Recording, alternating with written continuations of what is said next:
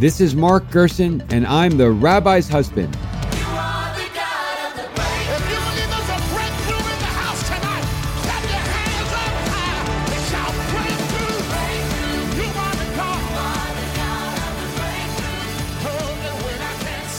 Hello, thank you for tuning in. I'm Marc Gerson, and I'm the Rabbi's husband. And here, as ever, to unearth the inspiring, instructive, and highly practical wisdom of a Torah passage with a fellow seeker of biblical truth. I am delighted today to be joined by Rabbi Marc Schneier of the Hampton Synagogue.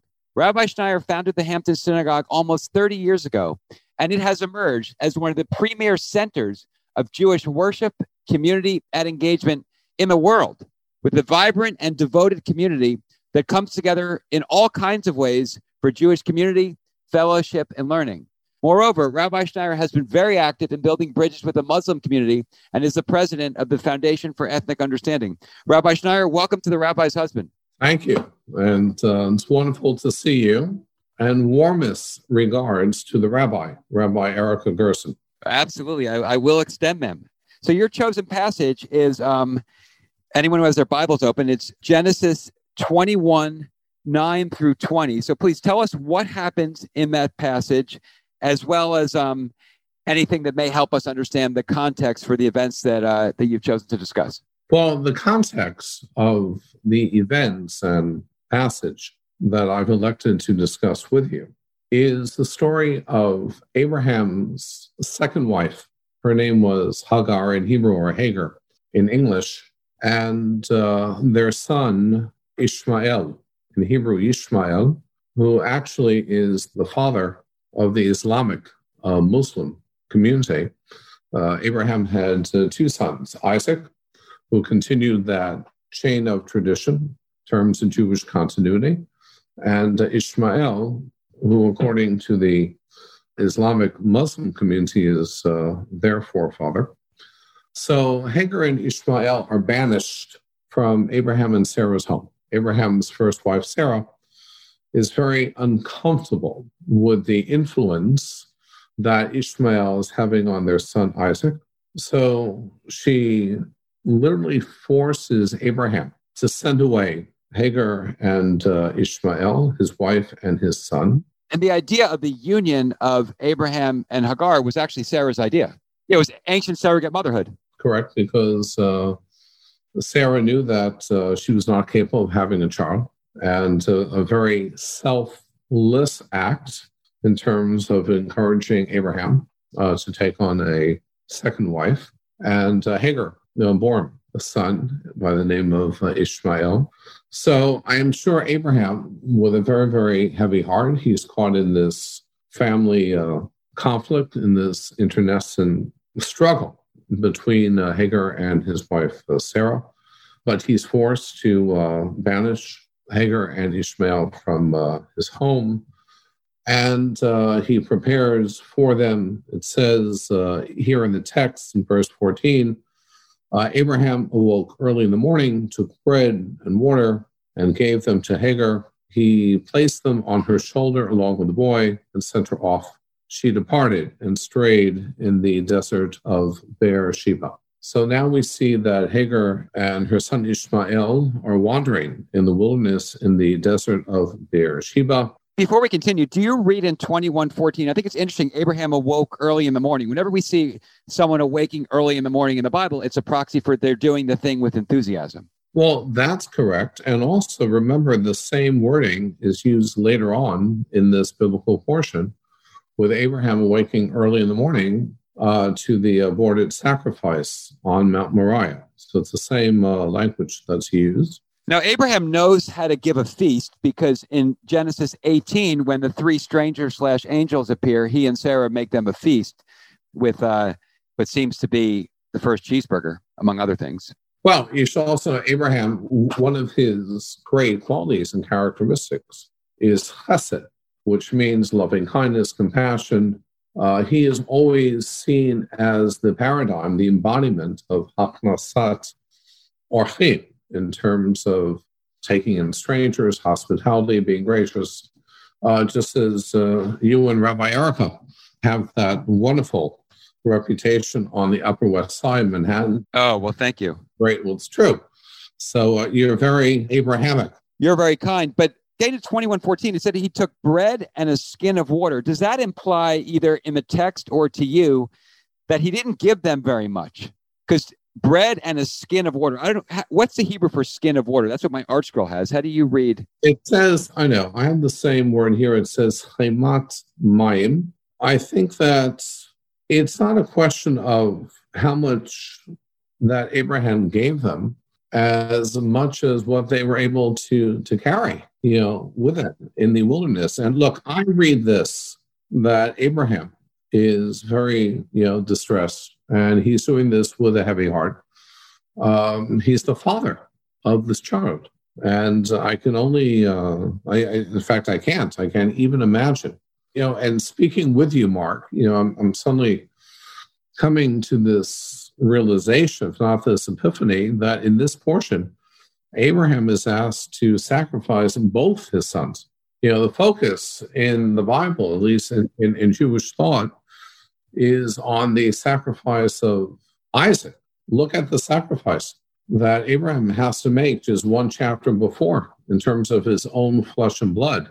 In terms of Ishmael, it's very interesting to note that in the Quran, when they speak of the binding of Abraham's son in the Quran, it's the binding of Ishmael, not the binding of Isaac. They actually substitute Ishmael for Isaac. But it's the same story, the Akedah? Same story, just that there's a change in personalities. It's not the binding of Isaac, it's the binding of Ishmael. But again, that Abraham, this is one of the 10 tests that God administers to Abraham, and we always say that from Abraham, we learn that in life, there is no creature whom God does not test. We are all tested. We are always tested. And Abraham is really the embodiment of being tested and how life will just spring upon us, these different examinations and quizzes. One of the 10 tests, according to our rabbis, is the fact that Abraham had to send away his son Ishmael. So I don't think that he sent them away, with just a small container of water and a slice of bread. I'm sure that, if anything, that water was filled with bitter tears, being told to send away your only child. But we do see in 15 when the water of the skin was consumed. So the water's all gone in one verse. Correct. Or the Bible chose not to really get into detail what the wilderness experience, not the wilderness, and the wandering experience was all about. And they're going right to the challenge and what was so difficult and trying and arduous, the fact that they run out of water. And here, Hagar is now stuck in the wilderness. Her son is literally dying of thirst. And she cries out to God. She's wailing, she's weeping, and she's crying out to God, asking for the salvation, asking for someone to rescue her in this also. I mean, imagine, how a mother must have felt, not only having been banished from her husband's home, but now having to witness, her only child dying before her very own eyes. Because she can't get him water. Because she can't get him water, and he's dying of thirst. They're in the desert, and he's dying of thirst.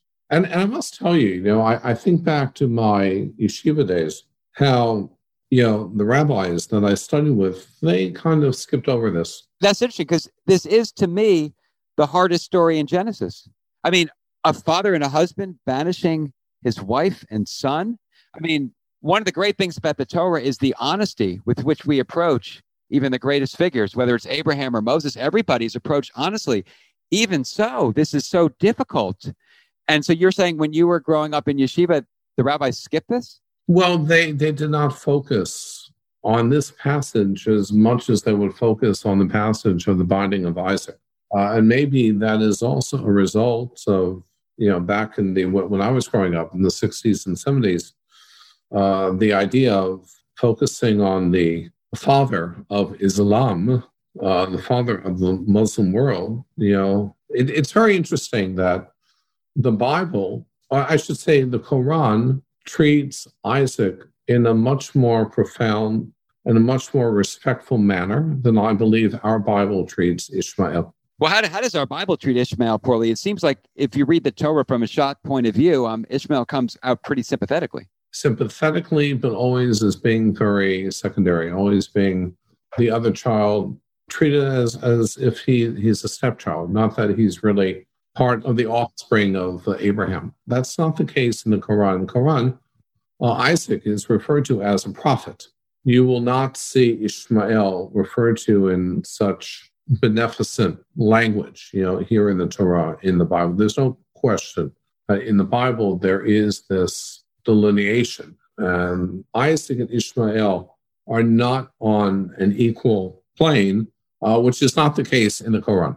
So here you see Hagar crying out to God, pleading with God for salvation. And we go back to the text. It says, God heard the cry of Ishmael, of the youth. And an angel of God called to Hagar from heaven and said to her, what troubles you, Hagar? Fear not, for God has heeded the cry of Ishmael in his present state. Arise, lift up the youth, and grasp your hand upon him, for I will make a great nation of him. Now, this is a very interesting contrast to what I said before. Here you see Ishmael being treated in a much more positive way, and also very similar language that is used with other biblical figures, right? How often do we hear about the descendants of Abraham, whether it's Isaac, Jacob, that I will make a great nation of him? Ishmael, is the Bible foretold that today in 2020, the Muslim world is a population of 1.6 billion. 1.6 billion people around the world. I mean, if there's any definition of a great nation from a population perspective, it would be the Muslim community. As opposed, there's always this debate in Judaism, Jewish theology, and the Talmud, when God promised Abraham that he would make for him into a great nation, great clearly does not refer to quantity. We're only a people of 16 million. Maybe great means in terms of, a qualitative people. I recall in one of my travels in 2013, I was in Indonesia as the guest of the president of Indonesia. And I had just finished my last book, Sons of Abraham, which is the definitive text in explaining what unites and divides Muslims and Jews. And the president, when I arrived, he asked me, would I go to a city called Yogyakarta in Indonesia? That's like their Boston. That's their big college town. And would I be kind enough to address, a large assembly? There were about 2,000 college students that came to hear myself and the imam speak. And after our presentations, the first question, Mark, that was asked to me, a student raises his hand and says, Rabbi, so tell me, how many Jews are there? So my response was 16 million. He says, no, not in New York City. How many Jews are there? It's such a phenomenon. When you say that we're a great nation, yes, from a qualitative point of view, in terms of our contributions to society, we are a great nation. But if you look at Ishmael, and here the Bible states, I will make a great nation of him, the descendants of Ishmael, and you look at a current population of 1.6 billion, you see how this prophecy very much came true. And also, it's very interesting that when it speaks of the angel of God calling to Hagar, it's a very similar text that was used with the binding of Isaac. Just as Abraham is about to slay his son, an angel of God calls out to Abraham and says, please stay your hand. Do not, sacrifice your son. So we see how angels play very similar roles in both narratives. That's right. And similar in that the angels are protecting the youth. Well, I don't know about the youth, the sons, unclear how old they are, the sons in both cases. Correct. Again, you see a real parallel in terms of Isaac and Abraham, similar narrative in terms of Abraham having to sacrifice his two sons. The angel in both narratives that came to rescue the two sons, and the promise that both sons would be the fathers of great nations. Very interesting parallel that's being drawn here. And then, which is the point I really wanted to discuss with you, and we probably will culminate in this point, is the verse 19, where it says, then God opened her eyes, Hagar's eyes, and she saw a well of water. She went and filled the skin, which would be like a canteen, right? The canteen of water, and gave the youth to drink. And God was with the youth, and he grew up. He dwelt in the desert and became an accomplished archer.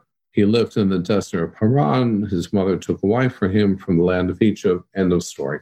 So this, to me, to Marc Schneier, this is one of my favorite teachings and lessons in the Torah, in the Bible, that if you ask most biblical devotees as to, if you pose the question, how was Ishmael saved in the wilderness? 9 out of 10 will tell you that God created a well. Hagar took from the well, gave to the young man, and that's how he was saved. That's not what the Torah says. Yeah, it says the opposite. It says that all God did was simply open up Hagar's eyes, that the source of her salvation was there all along. It was right in front of her, and no one had to create a well. The well was there all along. And it's such a powerful metaphor for us in life in terms of how guilty we are of overlooking the obvious, that when we're going through a difficult time, a challenging time, a trying time, we're looking for help, we're looking for some resolution. Often, all we have to do is just to open our eyes, and the source of our salvation is right in front of us. And how too often we're guilty of simply overlooking the obvious, when it's right in front of us. And I think, for me, personally, this has been one of the most powerful lessons in the Torah, in the Bible, that you don't have to look to other people, you don't have to look to God, you don't have to look to angels. Very often, just open your eyes and see what's in front of you. And very often you will find the source of your salvation right there. Absolutely. Do you see any resonance between this story and the story of Balaam? In that, so he's riding the donkey. He doesn't see the angel right in front of him when the donkey does. That's a very interesting connection. I definitely see a connectivity in terms of being able to open one's eyes. In that case, there's a fiery angel right in front of Balaam, who's riding the donkey, and Balaam is instructing the donkey to keep going, and the donkey keeps going to the right and to the left and into a crevice, and Balaam gets frustrated, and then because Balaam can't see what's right in front of him, when even the donkey, who then, as today, is the dumbest animal, even the dumbest animal can see what's right in front, when Balaam, who may have been a horrible man and an evil prophet, but he was a brilliant man, he couldn't see what was right in front of him. I think it's a very intriguing point you make. I would see the difference in the two stories, that the story of Balaam involved much more involvement. It was more supernatural. You have a fiery angel, you have a talking donkey. Here, it's a lesson for every human being. I mean, it's just something very, very natural, just to open your eyes, to look what's in front of you. Having the ability to reflect, to rethink, to reinvent, has nothing. You don't need any talking donkeys or fiery angels. Or miraculous gifts of wells, because the well was always there. I mean, even in the midst of COVID-19, Mark, how many people have not been able just to open their eyes, to count our blessings, to see everyday miracles. Even the fact that, this morning, we opened our eyes and we heard the wonderful, and we all read the wonderful news about Moderna in terms of the vaccine. They're now at a 95% rate of success. Yesterday was Pfizer, or a few days ago at 90%. And we just take these things for granted. And even without COVID-19, The fact that when you wake up in the morning, how many people open their eyes and can really look around and count one's blessings. It's very interesting that, the first thing we're asked to do as Jews is to express our gratitude, with a prayer of Modeh Ani. And Modeh Ani actually means, correct me if I'm wrong, but I believe it means grateful am I. Not I am grateful, but grateful am I, because we acknowledge the existence of gratitude before we acknowledge the existence of ourselves. And that's the first thing an observant Jew says in the morning is, I'm so overwhelmed with gratitude. Gratitude exists before I do. I notice it before I notice myself. I'm just so overwhelmed with gratitude that I have another day. And in essence, what Judaism tells us that when we wake up, we thank before we think. Beautiful, right.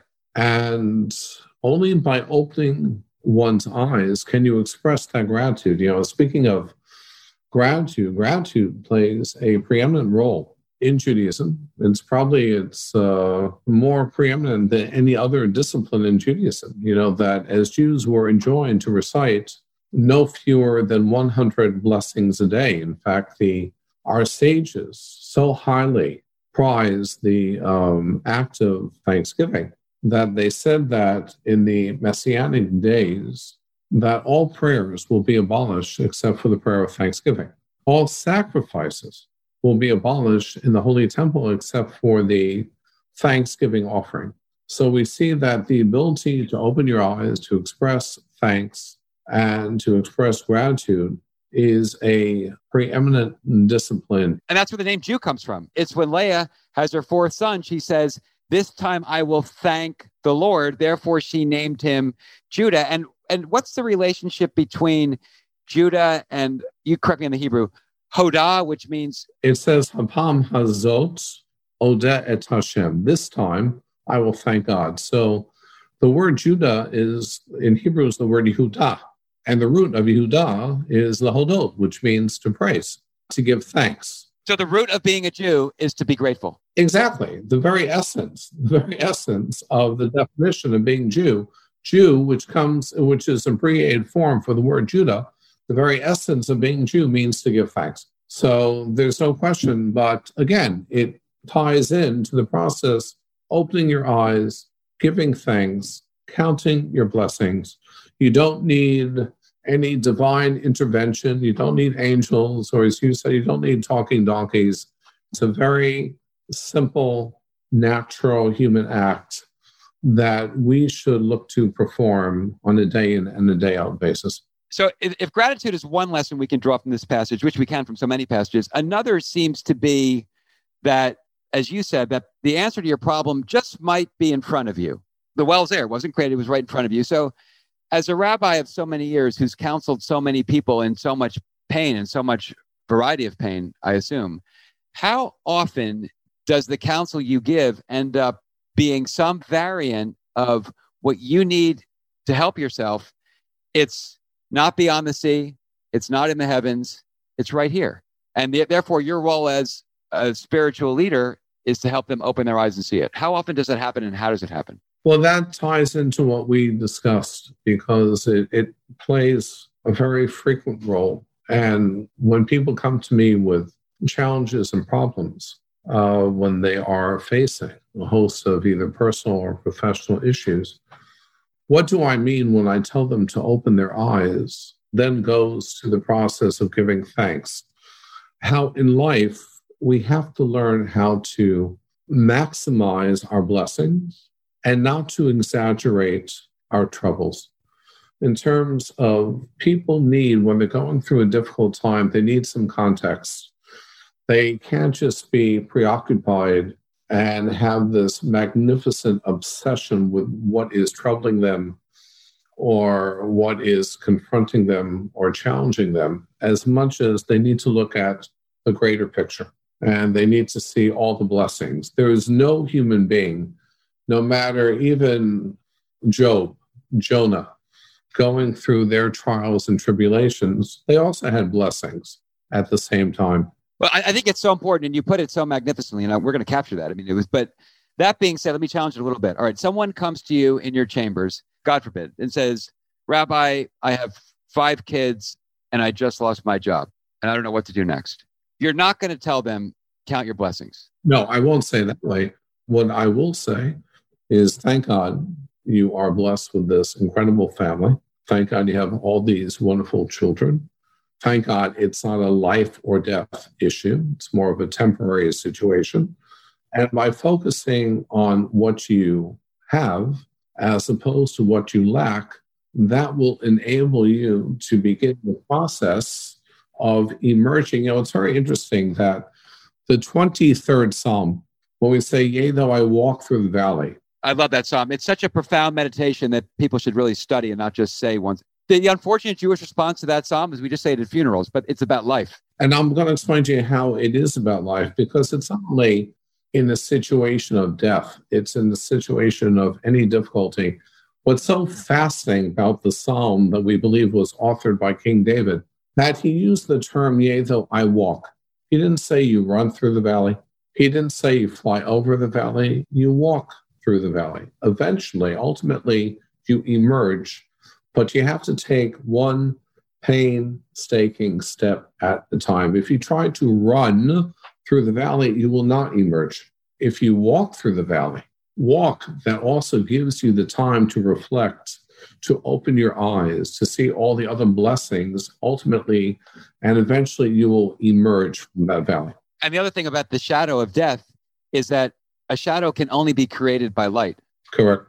So, of course, I would use this passage in terms of asking people to open their eyes, and in the worst possible situation, we can always find that light that you just referred to, and we can always find those blessings that will give us the strength and the courage and the fortitude to go on and to help us emerge from the valley. So you might say to that person who says, Rabbi, I have 5 kids, I just lost my job, I don't know what I'm going to do next. You might say to that person, let's try to figure out together, is there a well in front of you that if we open your eyes, you're going to see? Let's talk about your assets. Let's talk about your strengths. Let's talk about your opportunities. Let's talk about your capabilities.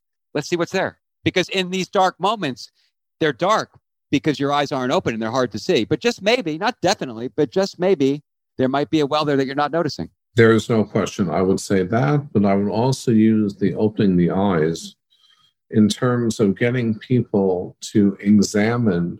You know, I said before about maximizing your blessings and your opportunities, because when a person is in such despair and such despondency, they need something to help them reemerge.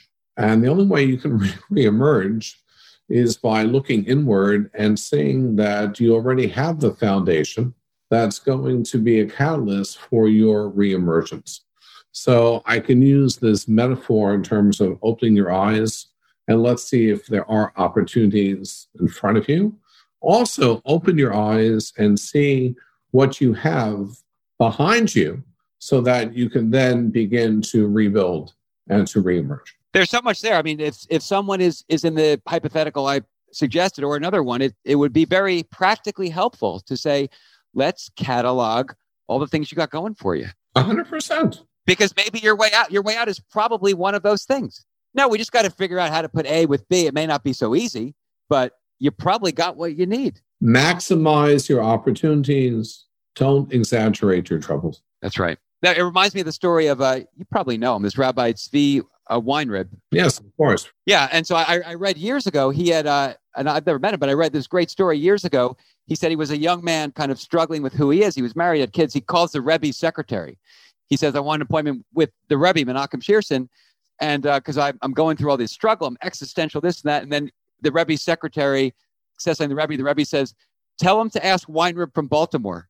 And he says, but I am Weinrib from Baltimore. And the Rebbe said, I know, that's the point. Exactly. That if you open your eyes and you can either look in front of you, look behind you, look inward, you will see that the source of your salvation is right there. It's all about, again, you don't need any divine intervention. Or the divine intervention already happened. The well was already there. Because, all of our gifts are for the grace of God. So I give man a lot. Man, meaning the man-woman, humankind. I give them a lot more credit than the school of determinism.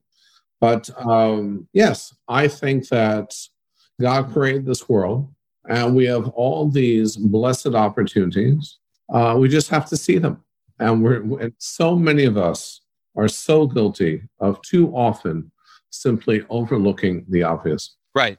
And I think another very helpful lesson from this passage and your beautiful explanation of it is that it's easy to overlook the obvious. I mean, you could be Hagar and Ishmael and overlook the obvious. You could be Balaam, even though your distinction's right, he did overlook the obvious. I mean, that's the whole point of that story. He overlooked the obvious, and he was the smartest guy of his generation in terms of IQ. But also, Mark, if you're in that state of anxiety and panic, if you really think, you're on your last whatever, and you're so despondent and you're so depressed. I mean, think about this. How could Hagar have opened her eyes, when she's so overwhelmed with her child dying, right before her? It wasn't Maimonides who said, when there's no bread, there's no Torah? I mean, her son has no water. What's he supposed to do? Right. It may come up in Torah, correct. So the thing is that sometimes you need to come to see the rabbi and to come into the rabbi's study and to say, Mr. Cohen or Mrs. Schwartz, before you are ready to throw in the towel, let me help you open your eyes and see the opportunities and see the blessings. And maybe your salvation is right there. Beautiful. Well, thank you for such a fascinating discussion of this extraordinary and very difficult passage where I learned so much from you. Now, the concluding question of the rabbi's husband always goes from one text, the sacred text of the Bible, to another text, which is Andre Malraux's 1968 book, Anti-Memoir. And he tells a story. He said, I just ran into a man with whom I served in the war. And he said, this man had saved a lot of Jews, then had become a parish priest. So I said to the priest, in all of your years of hearing confessions, what are two things you've learned about mankind? And the priest said, 1, everyone is much less happy than he seems. And 2, there is no such thing as a grown-up person. So, Rabbi, in your 30 plus years of serving as a rabbi in the broadest term, a scholar, a builder, an institutionalist in so many different ways, what are two things that you've learned about humankind? Probably as a rabbi, I've learned that people need to be led. People need to be challenged. People need inspiration. They need to be galvanized. Look, I'm going through that here at the Hampton Synagogue. In the midst of this pandemic, we are the only synagogue, probably the only house of worship in this country that is expanding and building. We're embarking on a major construction project now as we build the new children's center on campus. And people cannot believe that in the midst of this pandemic, how is it possible that an institution is expanding? And I believe that one of the reasons we've had such an immense outpouring of support and generosity that people are looking, for leaders that can, in the midst of darkness, as together we walk through the valley of the shadow of COVID-19, they're looking for that inspiration. They're looking for that hope. I often say that, where there is no hope, nothing is possible. But where there is hope, nothing is impossible. So I find that people need to be led. They need to be inspired. And that's, I think, a very, very important role for a rabbi. I mean, that certainly comes through from Exodus to Deuteronomy. That's what Moses is, and that's what Moses does. In the sense that, could you imagine the people in the desert generation without a leader like Moses? They were talking, let's go back to Egypt. It was like they needed that leader. They needed that inspiration. Without Moses, that singular figure, they would have dissipated and disappeared, and we would not be having, the rabbi's husband would not exist. Listen, I just spent this past Shabbat, I had a bat mitzvah that I had to attend on the Upper West Side. It's my first weekend back in New York City in 9 months. And the many people that I encountered, they said, please tell us, what's your magic formula? What's your secret sauce? How is the Hampton Synagogue just leading the way in terms of being so inspirational?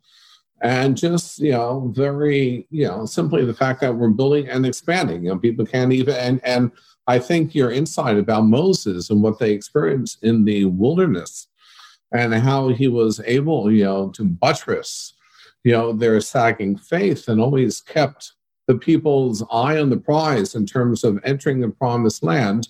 I think, that's one. And then the other thing that I've learned is how ignorant people are of the other and why there is so much bias and prejudice and bigotry and discrimination. And it's really out of a simple ignorance in terms of not understanding the other, not respecting the other. You cited before Exodus, of the 10 plagues, the 9th plague was a plague of darkness. And according to our sages, it was a very unusual form of darkness. It was not a darkness that affected the eyes, but it was a darkness that affected the heart. It says in the 9th plague, it was so dark, no man could see his brother. Right. V'lo ra'u ish et achiv, that the Egyptians, they could not, according to this interpretation, they could physically see the other, but they could not feel for the other.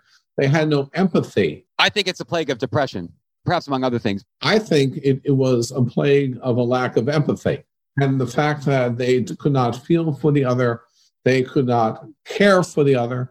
And that, to me, is the most terrible plague of all. And that's why it's incumbent upon us, particularly those of us in leadership positions, in rabbinic positions, to bring that light of understanding and caring.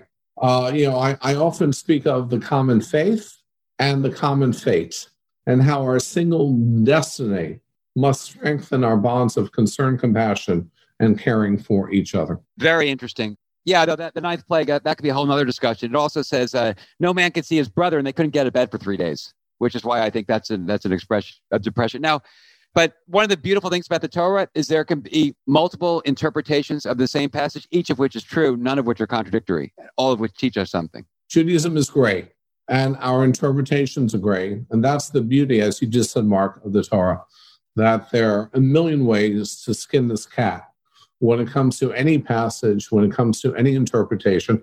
And I want to thank you. I mean, I very much enjoyed this discussion, and even discussing this passage with you brought additional, insights. And it was a great learning opportunity for me personally. So I thank you for that. Well, thank you. Now, just one final comment. So at the Hampton Synagogue, one of the things that's so terrific about it is how you take old melodies and put them to Beatles music. Do you still do that?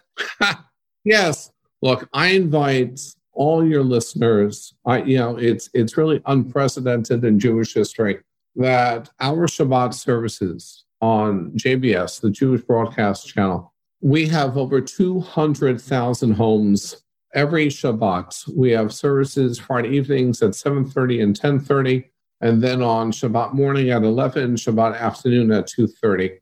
That over 200,000 homes can get a taste of what it is like at the Hampton Synagogue, liturgically and musically.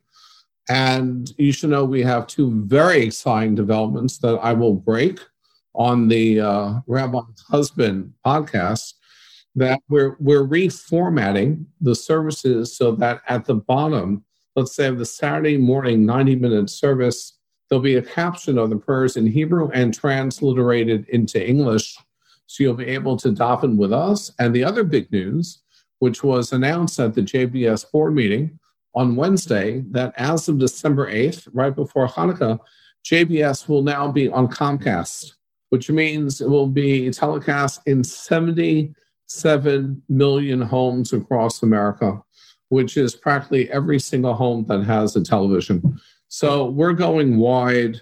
And once, we evolved in terms of having special guests discuss the Torah portion as part of our service, Marc Gerson, you will be my first guest. Well, I'd be honored. Thank you. And not only will your listeners be able to hear you through the podcast, but they'll be able to watch you on nationwide television as well. Wow, I will be so honored. Thank you. And it really occurred to me that when, particularly with regards to how you put Adon Olam to the Beatles, this is what Rav Kook was talking about when he said the old shall be renewed and the new shall be sanctified. Correct. You just have to do it. That's what you did, right? When you put the old Adon Olam to Beatles music, it's a manifestation of that. The old shall be renewed, the new shall be sanctified. As long as you maintain a balance, you need your traditional tunes, you need some contemporary tunes. It's all about balance. And it's an Orthodox service. 100%, of course. Right. It's an Orthodox service with Beatles music, with a Donald Lump to Beatles music. It's beautiful. And remember that when it comes to synagogues, there's no business like shul business. All right. So we take the show business to the shul business, and thank God it's going well. Right. Well, thank God. So, Rabbi, thank you so much for such a fascinating discussion on so many different subjects. All right. Have a good day. Thanks so much. You are the God of the break. If you believe there's a breakthrough in the house tonight, clap your hands up high. It shall break through. If you're enjoying this episode, I hope that you'll sign up for the Rabbi's Husband newsletter, which includes book giveaways from our podcast guests, my weekly column on Christian Broadcasting Network, inspiring updates from United Hatzalah and African Mission Healthcare, and a behind-the-scenes look at my upcoming book published by St. Martin's Essentials, The Telling, How Judaism's Essential Book Reveals the Meaning of Life. You can sign up at therabbishusband.com or feel free to email Daniel at therabbishusband.com.